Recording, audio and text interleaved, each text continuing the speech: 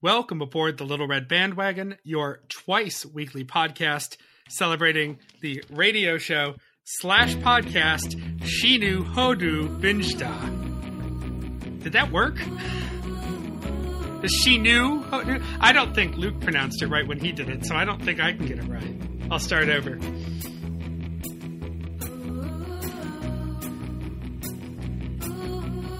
Welcome aboard the Little Red Bandwagon, your twice weekly podcast celebrating the radio show / podcast Too Beautiful to Live in the Eastern Time Zone. I'm Bobby Pape, and joining me this evening in the Pacific Time Zone is Christy Wise. Good evening, Christy. Hello. This is a now Friday edition of our show where we bring on a special guest and talk to him about a moment or episode in TBTL history. And tonight's special guest, coming from Tokyo, is listener Jojo. Good morning, Jojo. Good morning. Hi.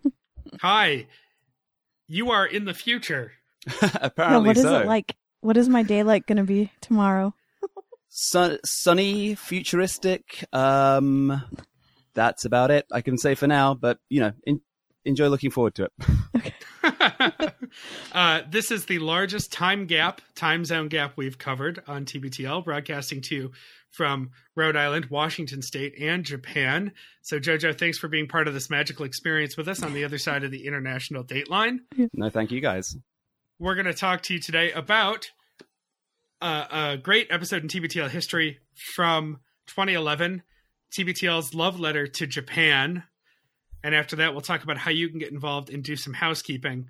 But before any of that, Jojo, I think we've got to get to know you a little bit. You need to tell us some things right off the bat, which is how did you end up in Japan and how did you find TBTL in Japan? You don't have to get too specific. Christy will do that later. Yeah. Okay, so at college, I studied Japanese and I came out here to work after studying here for a year. And then how I found TBTL in Japan, well, we ride the trains a lot here. You've got to spend a lot of time commuting. So just listening to podcasts, listening to Wait from there, like most people, I think. And then I heard Luke from there, just found TBTL, went back, listened to a lot of shows, and that was about that. Sure. Something I've noticed about listeners in other countries, I know sometimes they're drawn to TBTL because it's in English and it makes them feel, gives them an English outlet. I know a lot of times, there's someone who's doing Peace Corps somewhere and In they Africa or something. Yeah, and they get the episodes in batches when they can. I think there are other TENs who send them flash drives and things. Mm-hmm. Was it like that for you, or I've never been to Japan? I'm completely ignorant to the culture. So is English easier to come by, or is this something that's sort of an English outlet for you? It's fairly easy to come by. I spend most of my day, I teach English. I work at a school where we speak English all day long. So I get plenty of English. But actually, as you can hear, I'm British. And I work with a lot of people from the US. So it kind of initially helped me kind of get to know more US culture. My boss, he's actually from Seattle. I've got a lot of friends from Seattle. And so, especially in the early days when the podcast was maybe more Seattle focused, it kind of gave me a bit more of a context for my friends and the people around me. And that's kind of one of the things that drew me in. It's a little horrifying that you're getting your basis for American culture from TBTL. That's like the thought that if in 100 years or 1,000 years, aliens come to Earth and the TBTL archives are the only thing they find. I like the thought of that. So where are you from originally? And did you come through the US or straight from Britain to Japan? Straight from Britain to Japan, yeah. I'm from Yorkshire. If you've seen the Full Monty or Brassed Off or any of those kind of films about mining or steel, that's where I grew up. And then I just came straight to Japan from university. Like I say, I studied here for a little while I was at college, and then that was it. But yeah, then I was thrown into a company where I was working with people from all over the world, and just getting to learn more about the US, more about especially, Seattle, especially some of the places. It's kind of fun to just drop little name places on my boss sometimes. And he goes, how do you know why are you talking about Ballard? Your boss has never been to the Mandarin Gate, has he? I hope not. Yeah, probably don't tell him you know about the Mandarin Gate. Because if he does know it, that's not good. Yeah. All right, I'm not done. I have more questions. Okay. This is just personally fascinating to me. So forget everything about TBTL. How long have you been in Japan? This time since I moved here full time in 2006, and altogether about 11 years in total, including studying. Yeah. So you were in Japan when TBTL aired the love letter to Japan. Very much so, yeah, and that's one of the reasons why this episode's a big one for me, actually. Yeah. Before we get into the episode and talking about sort of the post-tsunami situation in general, I wonder if you could tell us a little bit about your personal experience going through that in Japan. Yeah. Well, it happened. I was at work. I was in the middle of leading a meeting, and all of a sudden, things started shaking. And we're pretty used to that. It happens pretty frequently. Earthquakes, little earthquakes, well, fairly small ones, happen all the time. But this one just didn't stop and got bigger and bigger and bigger. And yeah, and then it was a pretty scary day. I was near Tokyo, so about 150 kilometers from where things were really, really bad. But obviously in the days following, we didn't know what was happening with the whole nuclear situation. There was all sorts of information coming out of different sides, watching the Japanese news versus watching news from the UK, from the US. The tone and the information that you got was really different. So that was interesting, to say the least. It was scary. I had a lot of people on Facebook turning around and saying, quick, get out, come home. But which was, I think their hearts were in the right place. But my wife's Japanese, my work's here, I have family here. It's home to me now. And so it was kind of, on a personal level, quite scary, but also you felt a little bit torn. But, I'm glad that I stuck it out. Yeah, it was a scary, scary time, to be honest. Yeah. That's 60 to 90 miles away for people who refuse to adopt the metric system. Sorry. And that was actually my next question, was about family ties and permanency. Is living in Japan a permanent thing for you now? Was it when you moved out there? Was that the plan, or have you sort of grown to want to stay? I'm just curious. Yeah. What keeps you there? Well, as I say, my wife's Japanese. I'm really settled here. I really like it. I came on 2 study tours while I was in college to kind of test the waters and see how things were. And yeah, it's funny. I feel like I fit in pretty well here. I fit with the society. I love the city. Tokyo is a fantastic city. If anyone ever wants to come visit, I'll show you around. And it's just become home. I think when I first moved here, I wasn't exactly sure, but I was moving back to be with my then girlfriend. So there was always that idea. But no, even my family at home, even my family back in the UK, they say to me, no, you stay there. This is actually after the earthquake. Actually, the one person who wasn't calling for me to come back was my mum, and she was like, "No, you stay. You're happy in that city. You'll be fine. Don't worry about it. Like you wouldn't be happy here in England. Why would you come back? Don't bother." So that meant a lot. So no, Tokyo is definitely home, and it will be for forever, I think. Actually, that's great, and you can keep getting TBTL, so you can still get enough American nonsense in your day. I'm curious if you're interested in upstaging me as coming the farthest to the TBTL 2000th show. If only. I would love to, but sadly it's a pretty busy season at work. And I'm not sure that I could persuade my wife that she want to travel with me all the way for. Yeah, she appreciates TBTL. If I'm playing it when I'm making breakfast and I'm just kind of listening, she'll walk past and go and sing, the start of the theme song. That's about her level of commitment to it. But she knows Luke and Andrew's voices, and she knows that I like it. She's actually kind of given me some space today to talk to you guys, because she's like, okay, I'm getting out of here. You enjoy your TBTL time. So I think being an 11 is definitely a global international thing. I think they all understand. They all just leave us alone just to get on with things. Putting up with your significant other is an international language. Exactly. Are you fluent in Japanese? Yeah, I'd say so by now. Yeah. I studied, well, yes, is the answer to that question. And try not to. Yeah. Yeah, I have weird questions. Oh, dear. So do you and your wife speak Japanese? We speak both. Both, okay. And do you have an English accent in Japanese? I try not to. I've Okay. been really, really working on that, and it's been a big compliment recently. People have been, complimenting my Japanese accent. So, but I can do one, if so required. So you can say, konnichiwa, sugoi, and in a very British accent if you want to. Yeah. Yeah. Okay. All right. Jojo, what was your first episode of TBTL? Okay, so I've been rummaging through the archives trying to find this, and with having gone back and listened to things, it's a little hard to find, but I think it was around October 2009, around episode 401, 402, where Sean is talking about Pete's Pinatas. Luke is on a juice fast and doesn't sound very well. You're going to have to be more specific than that. Right? That's why I had trouble. But yeah, that was, I think, one of the first ones. But after that first episode, I dived back, listened to, about 10 in a row. Like Andrew, I like to sit around, play video games, listen to podcasts. So I think I was just sitting down for about 4 or 5 days, going back through the archives. And yeah, that got me hooked. You said like Andrew. Is pot legal in Japan? No. So to a degree. Like Andrew, I guess. Just checking.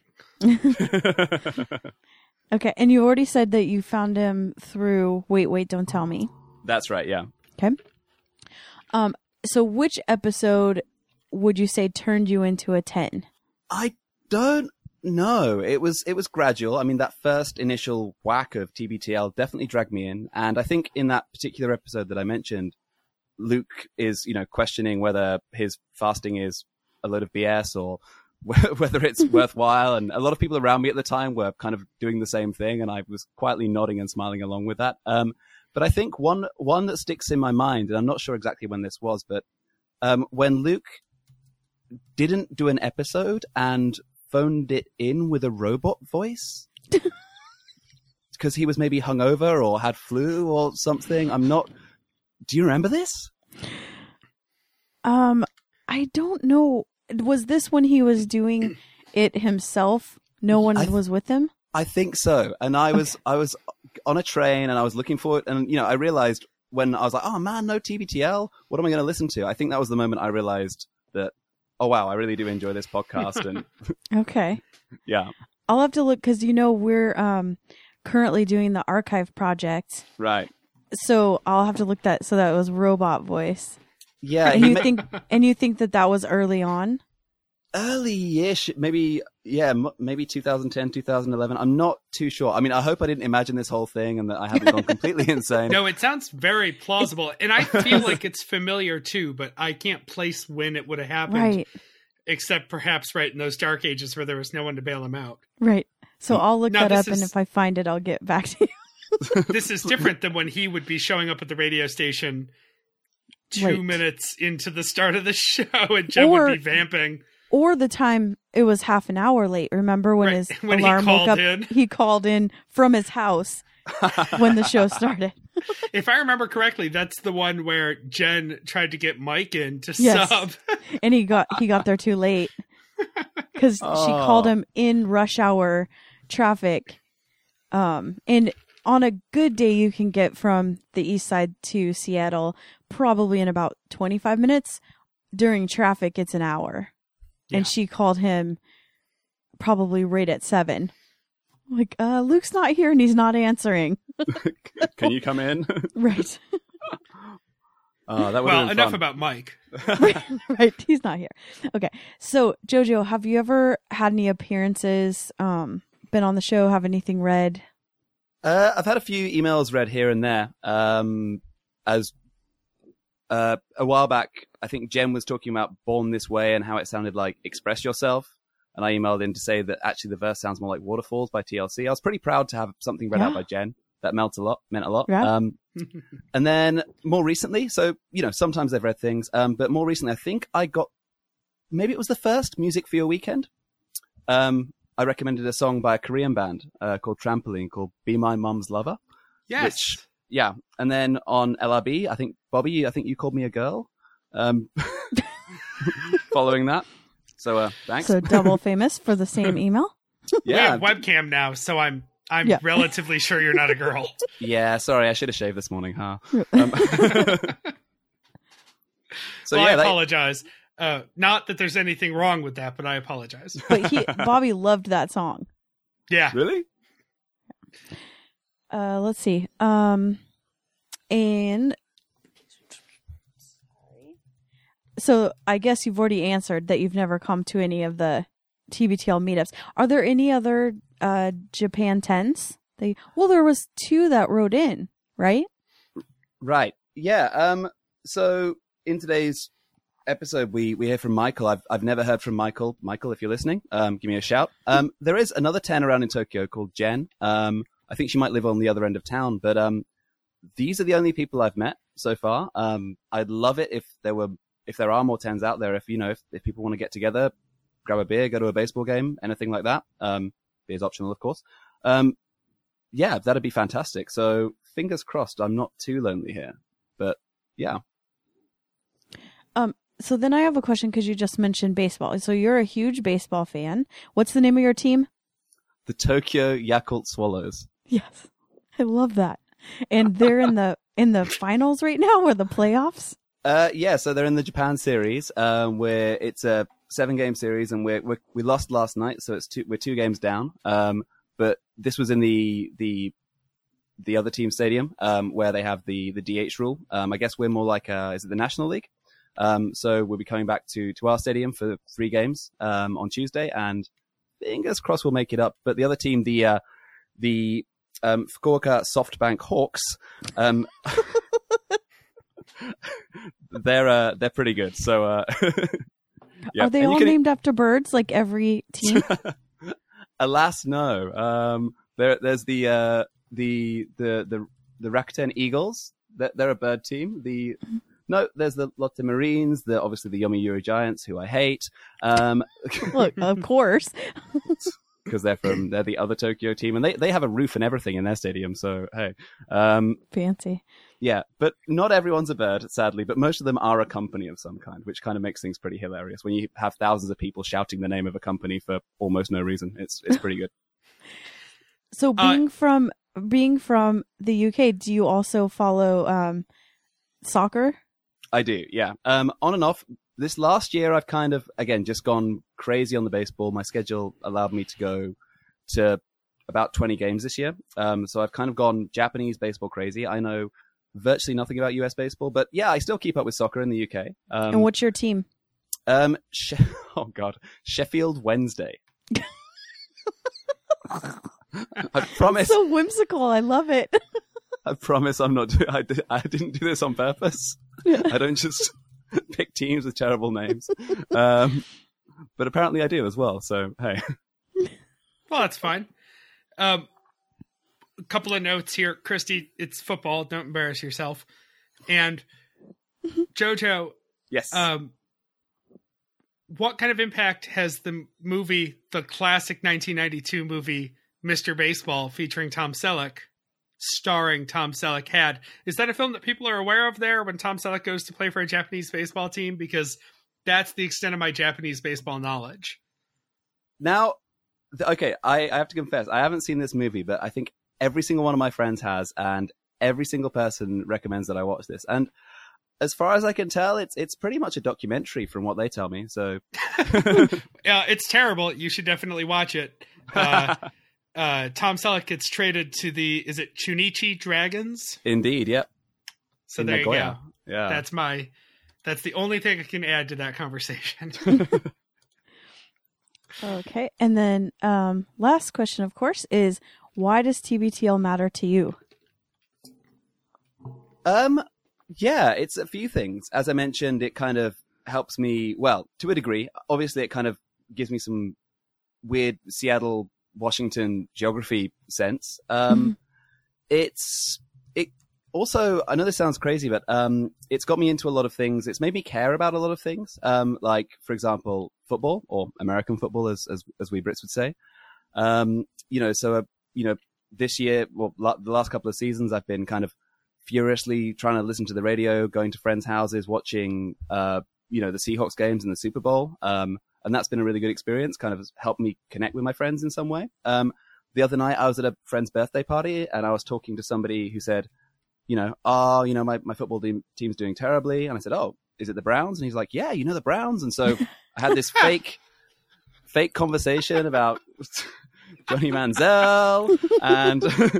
And so, yeah, as much as Mike might not like the no point conversion or extra pointless, it's been pretty helpful for me. It's kind of like, notes that allow me to get by in conversation sometimes. So, yeah. And also, I mean, TBTL, like a lot of people, being away from home, and just hearing these two friendly voices sometimes you feel a little bit down, sometimes you feel a little bit lonely, sometimes you're stuck on the train for 2 hours. And just having that company there, TBTL, it's in whichever version it's been in, whether it's, the Jen days or the Jen on the road days or Luke by himself days or Andrew, it's there when you need it. And, I guess we'll go into this later on, but with today's episode, this was one of the times when just having TBTL really kind of got me through something that made me smile, picked me up, put me back on my feet, and made me kind of just get on with life. So I'm grateful for that. Good answers. One of the best I think we've had, actually.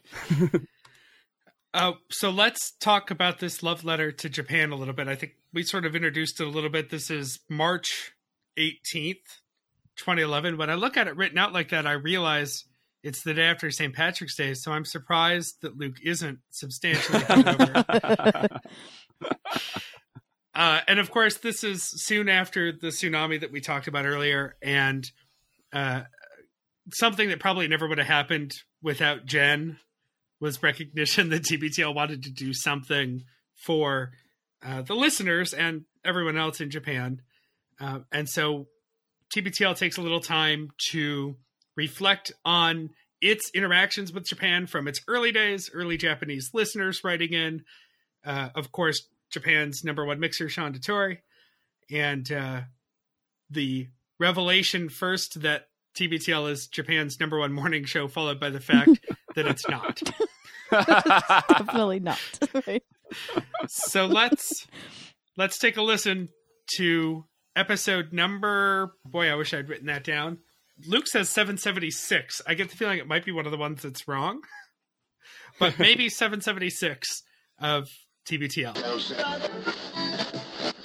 And we got an email from Tokyo from a listener named Michael, and it was really important, I think, to me especially, because it just felt like, someone is hearing this, someone all the way in Japan. Here's what that sounded like all the way back in 2008. All right, we had another email that came in from a guy named Michael in Japan. People listening all the way in Japan. He says, Luke/Jen, I've been listening to your show at work this past week, and I just wanted to say you guys and gals are truly worldwide. I absolutely love the show. I only have 2 complaints. The show's name has got to go. Oh, here we go. This is what I was talking about. That's just a side note. Something I only remembered when we listened back to this tape was that people really hated the name of our show at the beginning. It was pretty much the through line in every single email.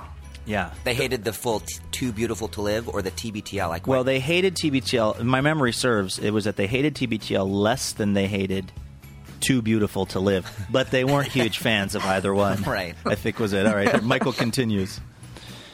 And number 2, your show is too short. Double the length would be great.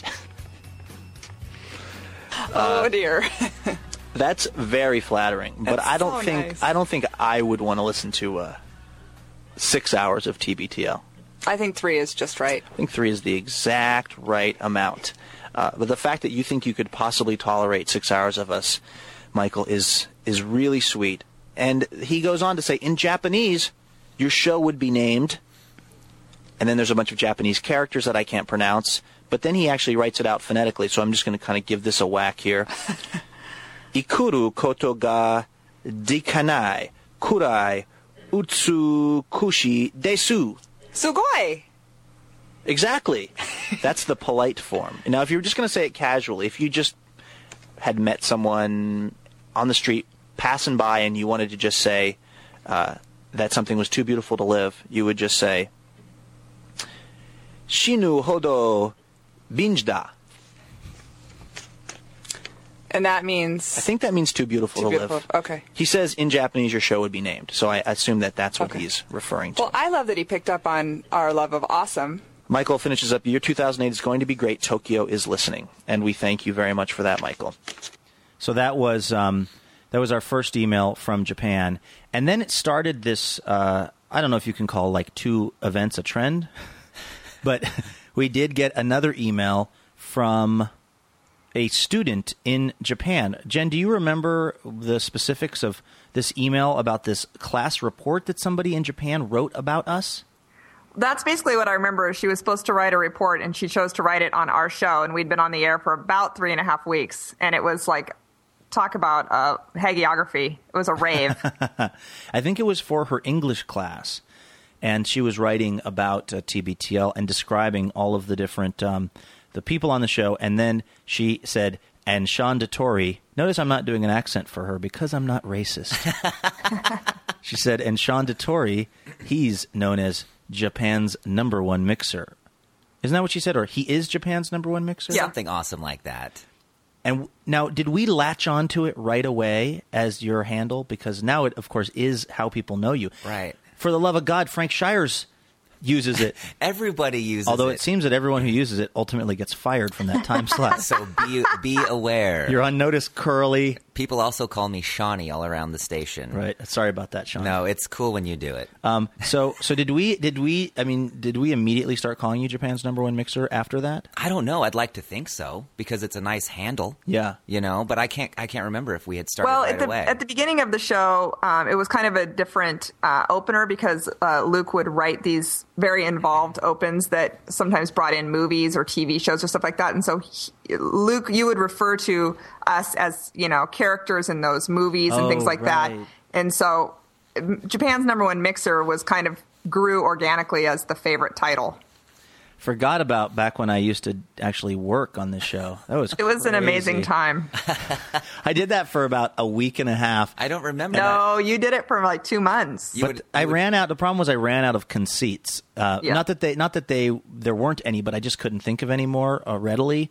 And so, remember I used to do themes. Like I would pretend like it was, the whole theme would be Caddyshack. And then I would somehow create this whole 2-minute intro where everything would get tied back into Caddyshack in some way or whatever. I need to re-listen to some of the old TBTL days. And I was listening to one today where it was Office Space, and so you were being like, yeah, we're going to need, and then when you moved to me, you asked me how many pieces of flair I had, and then when you moved to Sean, you told him you were moving his desk to the basement. I do remember that. Oh, that was great. Good old days when this show was good. Well, anyway. Japan loved it. Yes, it was huge in Japan, and in fact, one of the things that we really took a lot of, I think, comfort in and also a certain amount of inspiration from was the fact that we realized that because of the time difference, we were actually a morning show in Japan. Because they were streaming it live on the radio station. Right, and so, 7 to 10 at night in Seattle was the morning in Japan. And so we figured there can't be that much competition. There can't be that many English language radio shows that are being beamed in Japan on the internet in this fashion who are as obsessed with Japan as we were. Because, of course, that was where one of the few people who emailed us was from. And so we just figured it was safe. It was a safe bet to say we were probably Japan's #1 morning show. Mm-hmm. And so that was a title that we carried around very proudly for about, I think, a week. 2 weeks? A couple weeks. We mentioned it every night. And that was until we got another email from Michael. Michael, our good buddy in Tokyo, who it would have been nice if he would have told us that we're actually not Tokyo's #1 English-speaking morning show. Michael is Dream Shatterers. Yeah. Exactly. Because the thing is, we've been saying we're Japan's #1 English-speaking morning show, but in fact, we just found out this afternoon that we are not even on in the mornings in Japan. We're more of a midday show. Yeah, we're more of a 12 to 3. We're more of Japan's number 8, 12 to 3 English-speaking show. So Michael emails in, Jen, yes, I debated whether to tell you sooner about the time difference. Please accept my humblest apologies. Then there's some Japanese that I don't understand, and then in English he writes 1,000 pardons. Oh. Yeah, so that was that really ushered in, I think, one of two. Well, it actually ushered in, I guess, two trends. One was the listeners trying to protect our feelings by not correcting us on trend number 2, which is us being factually wrong about things. You know, like for those who thought, oh, they're just kind of, you know, they're just getting their stride. They're just figuring out how to do this. They'll stop making those kinds of simple errors. Now, we've hit our stride and we're riding it. And we're still almost always wrong about everything. And the listeners are still trying to tell us in the way that seems the least judgmental. Yeah, we're always wrong some of the time. Yes, that's we're putting that on our business cards. Always wrong some of the time.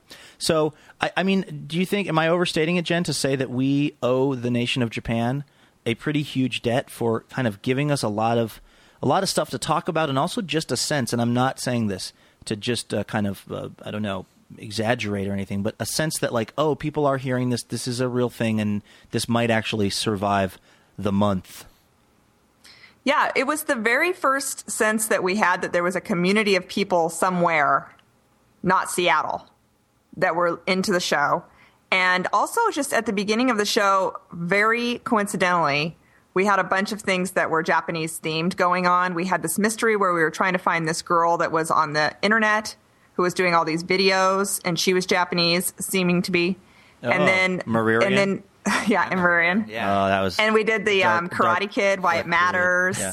And we just had a bunch of stuff going on that was from Japan or Japanese themed or stuff like that. And it coincided with feeling like there was this community of people in Tokyo that were into the show, which was very exciting when there didn't seem to be anyone else into the show. Mm-hmm. And don't forget, you guys, the time that Godzilla actually attacked Cairo. Yeah, you remember that night? That was crazy. I mean, we didn't talk about it then. Yeah, the good news is we still didn't break format. Yeah.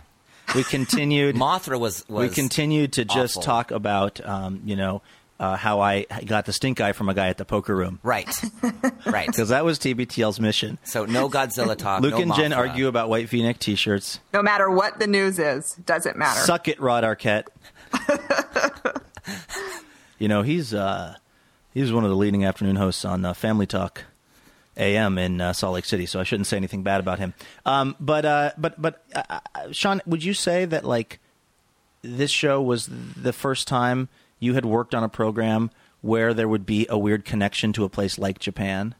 Oh, for sure. Yeah, or any place in the world, really. I mean, any place outside of Seattle. Any place outside of Seattle. I've never worked on a show where I knew for a fact, that we had like listeners in Japan that were actually digging it. Yeah. And that wrote in and said, "Hey, Sugoi."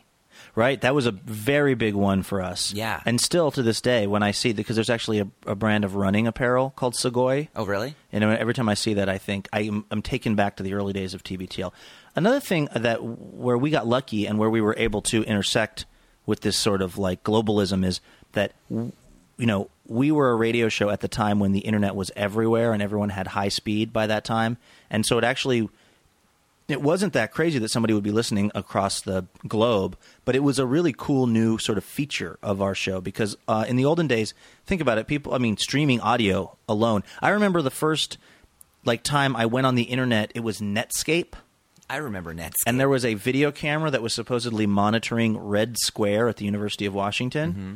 And it was just a photo, and then about every 45 seconds, a new photo would load, and the photo would take probably 30 seconds to load. Right. And that was the internet, 15 years ago. By the time we got on the scene with TBTL, we were really lucky in that the technology allowed for people all over the world, and particularly in places like Japan, to check it out. Mm-hmm. So I think that really helped in our sort of success, and I put that in quotes. Don't put that in quotes. How dare you? That is really mean. Are you just saying that because we're doing the show from our basement and we just got done begging the listeners for money 2 weeks ago? I didn't. Is that why you think our success is mixed? No, I didn't want to sound like too much of a doucher. So I wanted to, harness my chi. Yeah, that's good. Fine, we're out of quotes. So anyway, that's. I just wanted to at the top here kind of acknowledge that we really do owe a big debt to the nation of Japan, and we're thinking about them. And I heard somebody say something today on the radio on a segment on the NPR station, which was produced by Vanessa, which is why it was good, where a person called in and said, look, I used to live in Japan, and I have to say, they were now back in the Northwest. They said, if there's one place I would have to go through something like this, if I had to pick a place, and of course you would never voluntarily have to deal with this, she said, it would be Japan. She was like, these people are the kindest people I've ever met. And I mean, the stories of the kind of heroism and the sacrifice that people are showing there, and just everybody sort of taking care of everybody else. There's no looting really to speak of. There are people that are in dangerous areas who won't leave because they're like nurses and they just are staying at the hospital to help people. Mm-hmm. So, I mean, I guess if it's, if there's one group of people I think that can kind of make it through something like this, I know it's not the Americans. Let's start with it's not Americans. Canadians, unlikely. But the Japanese are, I think, uniquely set up to sort of take care of each other and think about, one another. There was a study that this professor did. We talked to him on the radio show where he studied Japanese kids versus American kids. Bad news, Americans, your kids are dicks. But the Japanese kids were great. And the reason American kids didn't do stuff that was bad was because they thought someone was watching them, and or they thought they were going to get in trouble. And the Japanese kids were like, well, it'd be really bad for my classmates if I stole the chocolate chip cookie money or whatever. Right. So there's a real culture there, as I understand. I haven't been to Japan, which is when I got to host that show for NPR, the Bryant Park Project. Right before that, I'd gotten a job as a reporter, and when I got that job, they said, hey, the good news about getting this gig is we're going to send you to Japan in a month. Cool. And you're going to be in Japan for like a month reporting, and I was so pumped. And then I got this other job, and I was almost considering not taking the other job because I knew it was going to mean I couldn't go to Japan. But even though I haven't been to Japan, my impression is that this is a nation full of really kind, really selfless people. And so anyway, we're of course thinking the very best for them. And if you're trying to think about something to do, I mean, I know you've already seen this flashed out there a million times, but maybe it was like Ryan Seacrest saying it, so you didn't give a shit, which is reasonable. But you can text Red Cross to the number 90999, and that's going to take $10 out of your cell phone account and put it towards helping things in Japan. So let's see. Time for a music break. This is a band called Happy End. This is a song called Kaze wo Atsumete. That was pretty good. Is it the only Japanese song in my iTunes? Sure. Is it because it's on the Lost in Translation soundtrack? Whatever. Stop judging me. It's still hella good. We're going to play it, and we're going to come back and bring you the TBTL players and some other reflections on what we love about Japan as we continue our love letter to Nippon country. Back with more TBTL in just one moment.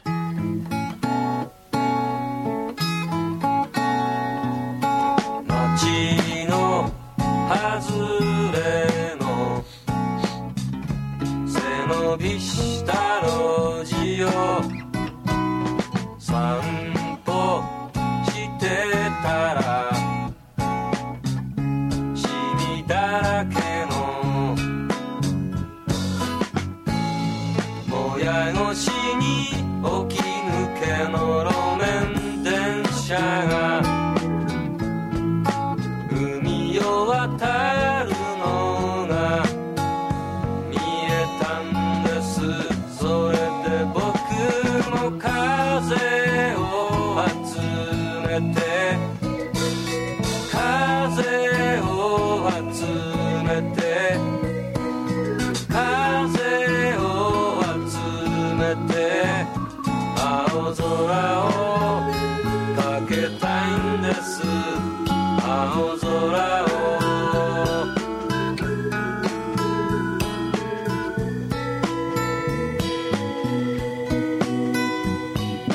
とても素敵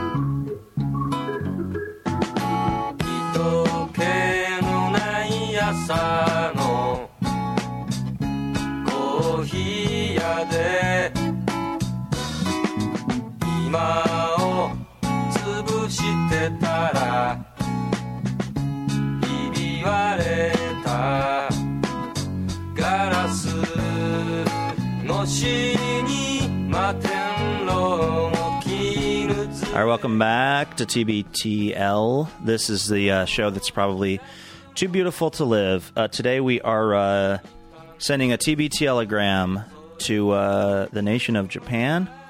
We're not prepared or qualified to really weigh in on anything having to do with iodine pills or radiation exposure or earthquake preparedness or tsunami, safety.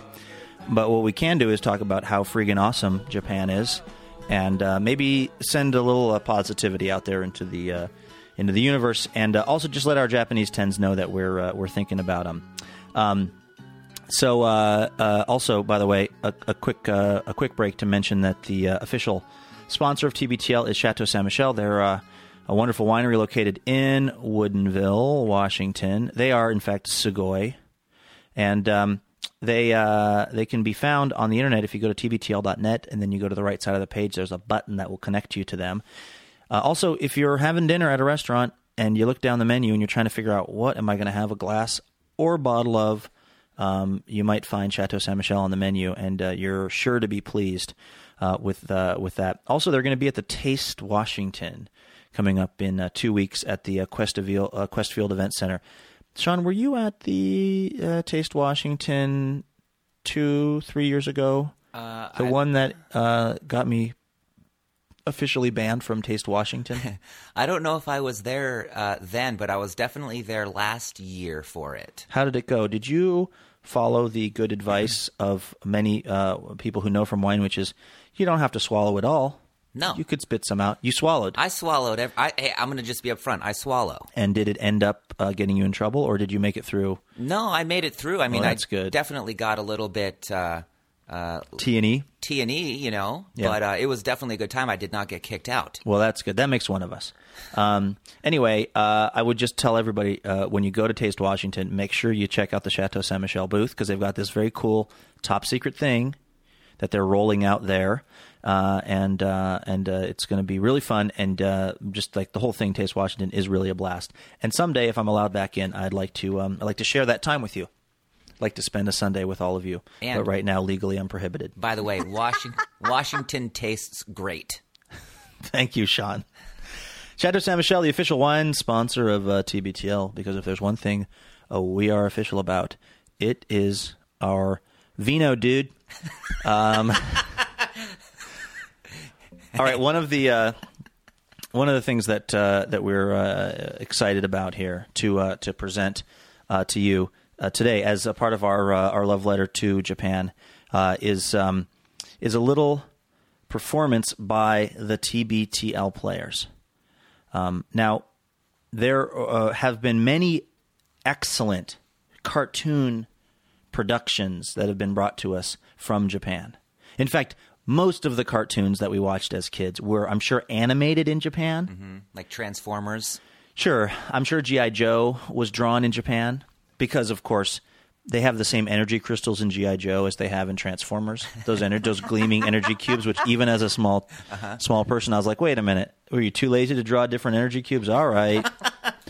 But I remember being a young kid and seeing Star Blazers. It was on really early. I remember it being on at like 6:30 or 7 in the morning, and that like ship, which was very nautical, sailing through space, and just thinking, man, this is totally bad A. I've never seen that show. You never saw Star Blazers? I don't think so. How about you, Flash? Were you a Star Blazers fan? I was a huge Star Blazers fan. It was one of the few cartoons that had a continuing story. I've often expressed my love for soap operas. And it really was a soap opera in space. I mean, they were, the plot actually advanced because they were on this mission.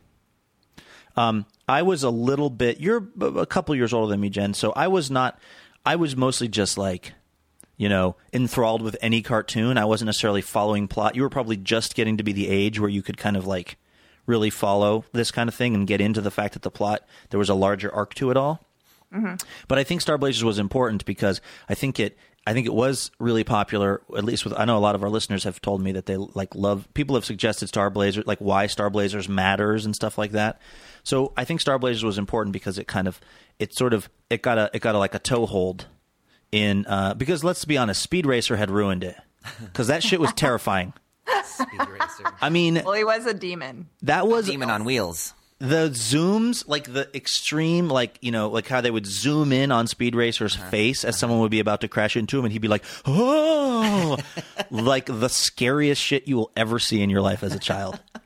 So after Speed Racer, I think we as a nation said, all right, Japanese animation, we're going to take a wait and see approach. And thankfully Star Blazers was there to kind of, normalize relations between the children of America and the Japanese animation industry. So anyway, we've managed to get them in here. Again, I hope you guys feel this was worth it, because this is the entire TBTL-a-thon budget right here. We blew it on the TBTL players so that we could get all of them in here to bring you this selection from our Star Blazers. The TBTL players.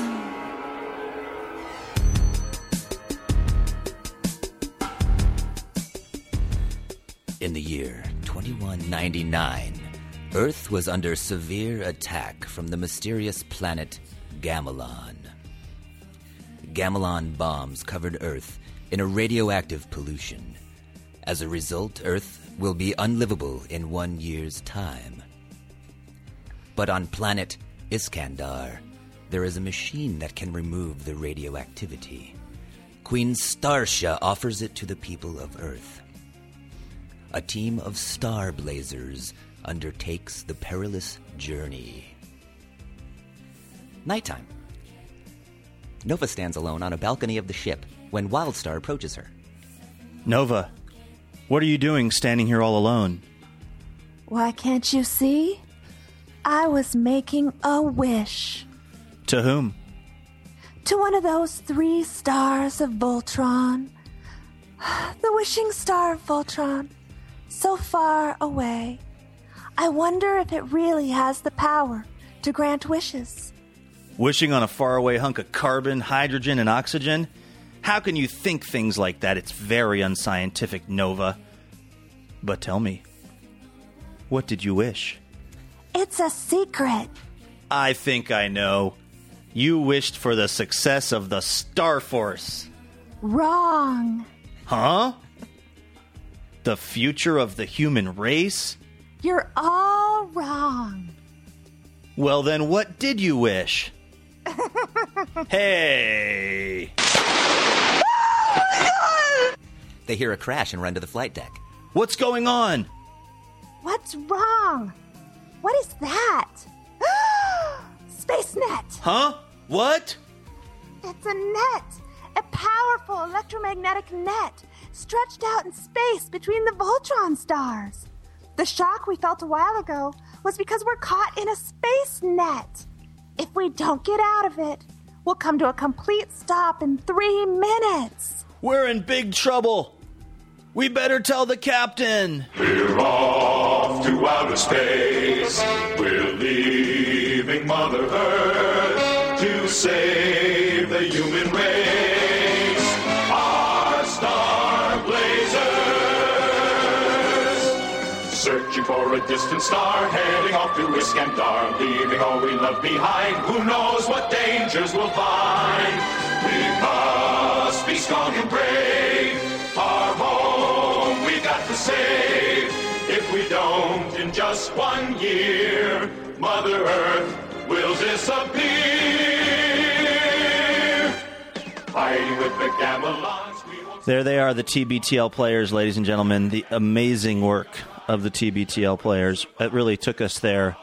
You know, it's interesting, Flash, as I was listening to the TBTL, and whatever we're paying them, by the way, it's not enough. By the way, thanks for not donating enough to the TBTL-a-thon, because we should have given them double the amount that we did, because it's incredible what they're able to accomplish. But as I was listening to that, whoa, they're still back. singing. All right, time to go home. Star Blazers chorus. Thank you. It's been great. We've got some coffee upstairs if you want it. Watch that first step. It's a doozy. John, can you walk the Star Blazers chorus out of here, please? Sure, yes. I was noticing as I was listening to that and not performing it, because that's the TBTL players. It, as a kid, though, really was a fairly ominous thing, because you're right, Jen, they had 1 year. And so, whereas Heathcliff, no one should terrify the neighborhood. It's like, what's going to happen? You're not going to find the fish skeleton, and you're not going to look in the right garbage can, or, you're not going to hassle the butcher or whatever. Like, the stakes weren't very high with a cartoon like Heathcliff. Mm-hmm. But with Star Blazers, I mean, even the tone of that song, it's a lot of minor notes. Mm-hmm. It just, the whole thing feels really, it's pretty heavy duty, actually. I never realized that. Definitely. And even think about the words that they use. It was a really big vocabulary, and they had all sorts of different themes about honor and about having honorable enemies. Mm-hmm. And they would have funerals for, people would die. It was definitely a way more mature. It was more mature than, for instance, the Smurfs, which is the cartoon that I always point to as being the one that, as soon as you reach any kind of level of engaging plot, you realize that it's not going anywhere. Nothing is changing in the basic outline of that. That's situation. A Smurfing lie. Smurf you. The Smurfs, again, even as a young person, I wondered, is Papa Smurf the dad, meaning did he... Right.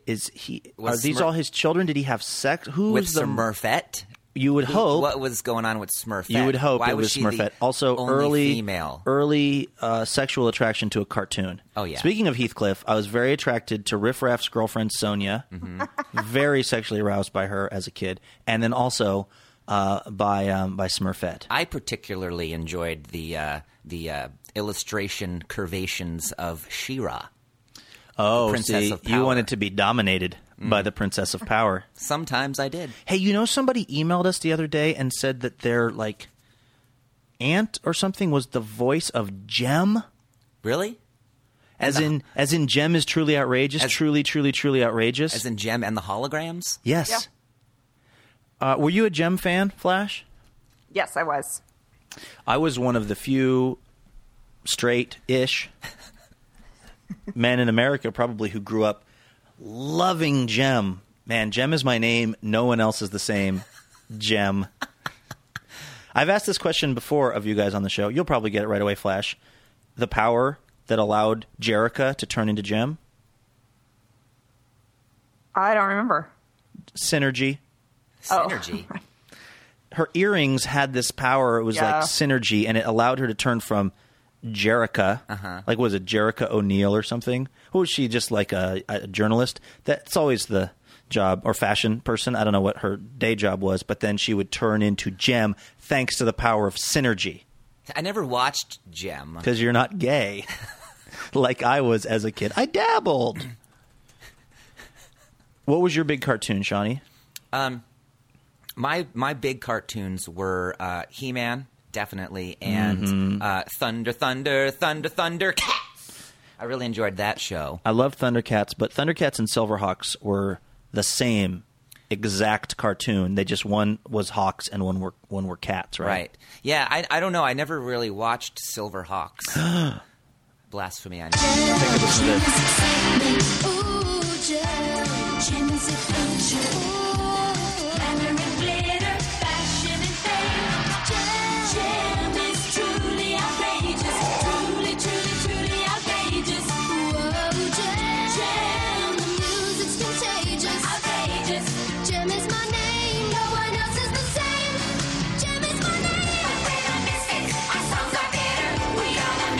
Oh, yeah, the Misfits. This is like a really good song. The Misfits. I love that. We are the Misfits. Our songs are better.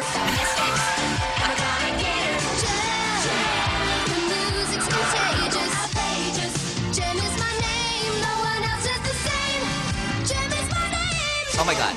Listen up, Seattle bands. You need to cover that song because I was just dancing in my seat. I was seat dancing. I was bobbing my head back and forth, left and right. I love that song. You know what? Particularly if there's a band in Seattle that has a lady lead singer. Not that a dude couldn't sing it, but you know, it's from the perspective of a female. Yeah. So if you're in a band and you're have a girl singer, or anybody in the band is a lady and she wants to do the encore number as the theme from Gem, do it. That would be pretty rad. And then you have to have another band that thinks they're better than you. Yeah, the play Misfits. The Misfits. Yeah. So anyway, that's a little bird walk. What did Mr. Bame used to call it, Jen? Did you ever have Mr. Bame? Yeah, a rabbit trail. I think I thought Did he have another one? I think he used to call him bird walk. So he said at the beginning, like the first day of class, he was the science teacher. Although I put science in quotes. I was just going to say put that in quotes. Because later I learned that it's unlikely the Earth is actually 6,000 years old. So It's also unlikely he went to college. That too. But that I remember the first day him saying, I tend to go on little bird walks, meaning that he would get distracted. And so then for the rest of the time he was my science teacher, my goal in life was to get him onto bird walks, because when he would go down one of these things, then he wouldn't be talking about the material. And then at the end of class, he'd go, oh, you know what? I didn't get a chance to tell you about phylums. So we'll just pick that up tomorrow. No homework tonight. I always loved that when teachers would do that. Yeah, it was like a huge goal for everyone in the class to try to get him as distracted as possible. So, by the way, that's why my knowledge of science is limited at best. Thanks, Jesus Creek. Are we going on a bird walk? Oh, we went on one. Right. We went on a bird walk. It was a nice walk. Although I'll tell you, this whole show, I don't mean just this episode, but the show in general could be described, I think, as a bird walk. Hey, Flash, we had some people put comments up on the website because you put up a post about the fact that today was going to be a little bit of a TB telegram to the nation of Japan.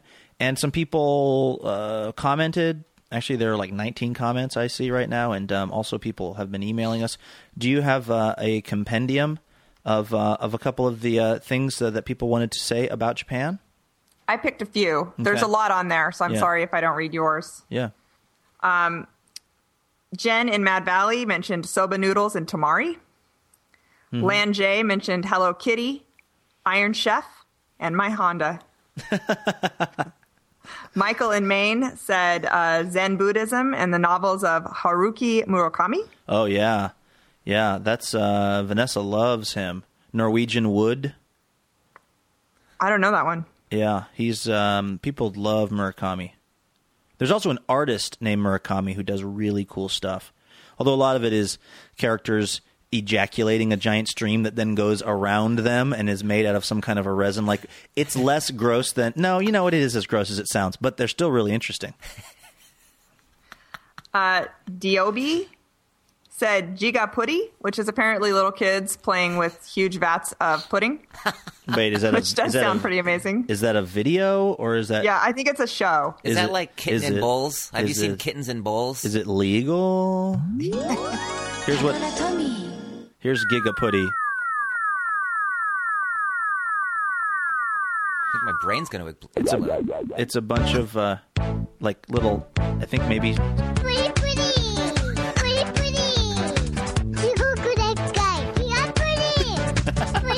It's the cutest thing I've ever heard.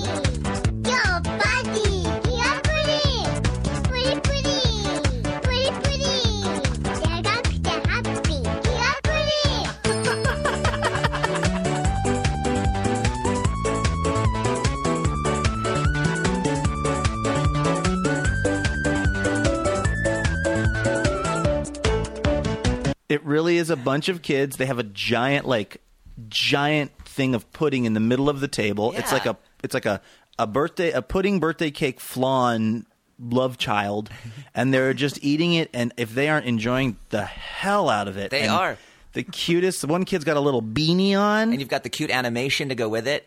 Who recommended that, Flash? Do you remember? It's a commenter by the name of Diobi. Man, Diobi, great job. Seattle bands, cover this song. I'm telling you. All right, hey, thanks. You guys have been great. We got 2 more songs for you. Giga Putty and the intro song to Gem.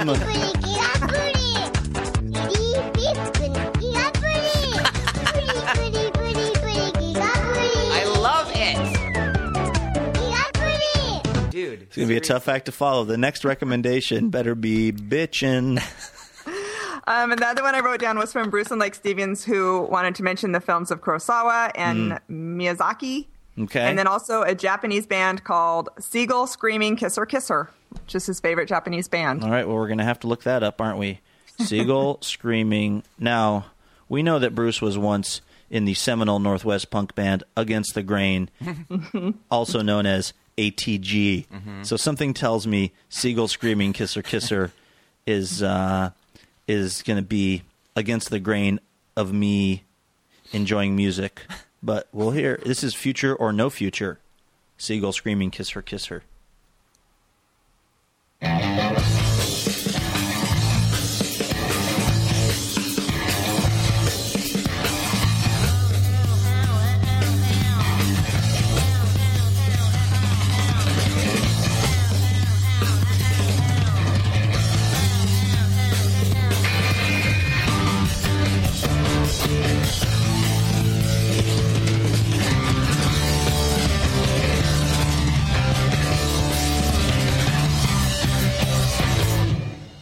Future? Oh no, future.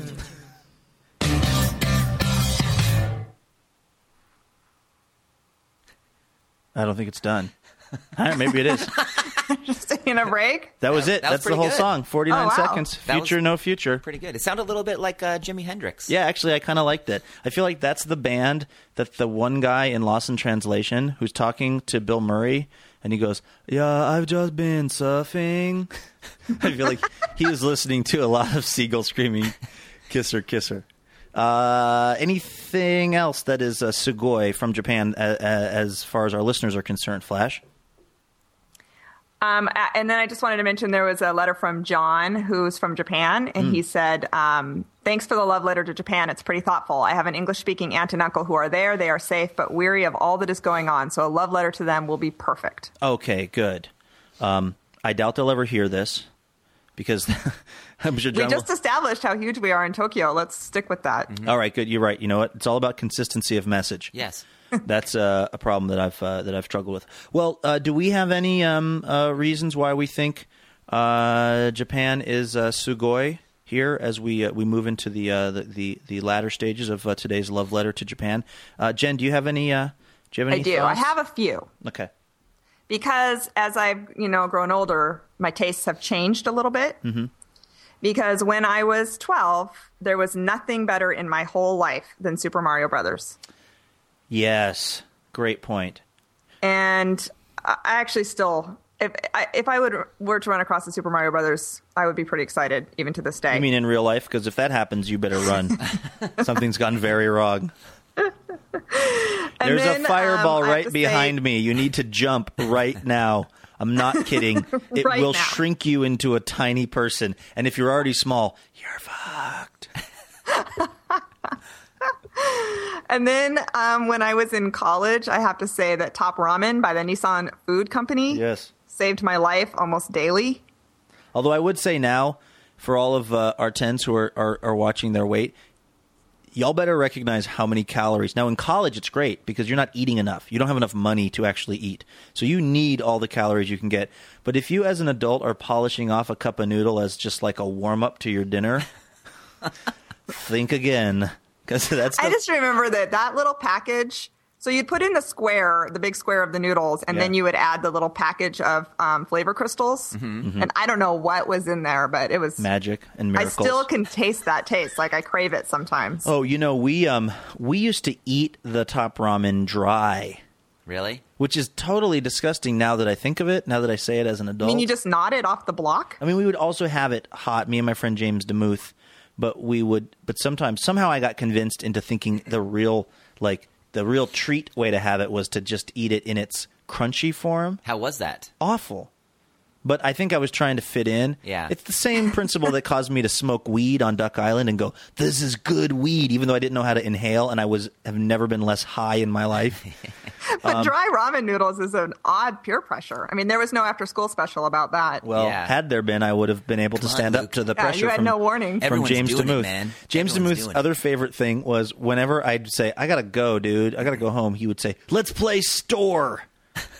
How does store work? He's like, you get to pick something in my room and then you can keep it. What? I was like, all right, that's a pretty good game. And he'd go, except nothing on that side and nothing on that side, and it has to be below this bunk. And then I'd be like, And then he'd have his pants off for some reason. yeah, that was the weird part. Then it would just end up being like there would be 3 crappy things in his room that he didn't want anyway. And then I go, okay, fine, how about that? And he'd go, no, not that either. That was actually good for me, though, because I learned early on that if there's something that sounded too good to be true, it probably was. Right. Yeah. And, kids making up games with weird names, in my experience, it always ends up to be some weird, sometimes And private touching?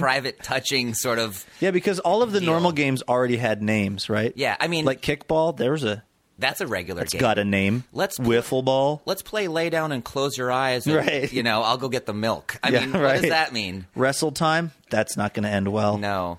All right, Jen. Anything before this gets any more awesome? Before this gets any more Segoy out here in Seattle, do you have anything else that you want to talk about? Yeah, I just wanted to mention 2 super hot guys. Oh, that sure. I've been in love with for a really long time. Okay. And I'm thankful to Japan for. Okay. And the first is Ichiro. Ooh. Okay. I love him so. I love him also. There's the new round of Mariners commercials are out, and I'm just going to say it. They're not nearly as good as they used to be because friend of TBTL Ben Steele used to write them all when they were hilarious, and he has long ago stopped. And so they're ite. But Ichiro actually speaks in one of them this year. I've never heard his actual human voice. Right. So that's kind of cool. He is hot. He's a hottie. Hottie toddy with a naughty body. But my very, very favorite is Ken Watanabe. And recently he was in Inception, but he was the really studly guy in Last Samurai, that movie that Tom Cruise made that a lot of people didn't see, but he was like the guru and he was super, super hot. And I love him. He was the second to last samurai in that movie, right? Yes. Exactly. Well, if we're on the Watanabe tip, we can't not talk about Getty Watanabe. No more Yankee, my wanky. What? Long Duck Dong from Pretty in Pink. 16 Candles. So I always mix up Pretty in Pink and 16 Candles. Do you think at any point when they were making the second one of those movies, they were like, didn't we just make this? No. Isn't Molly Ringwald in both of them?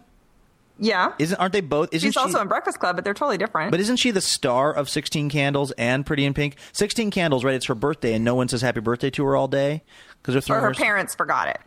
And Pretty in Pink, she's a 16-year-old girl who's having a wild day. You don't see the similarities? No, that's not true. Pretty in Pink, she's the girl from the wrong side of the tracks who falls in love with the rich, most popular boy. Are you thinking of Some Kind of Wonderful? No. Where she's a drummer? Now, Some Kind of Wonderful and Pretty in Pink I know. are very similar. They're just switched genders.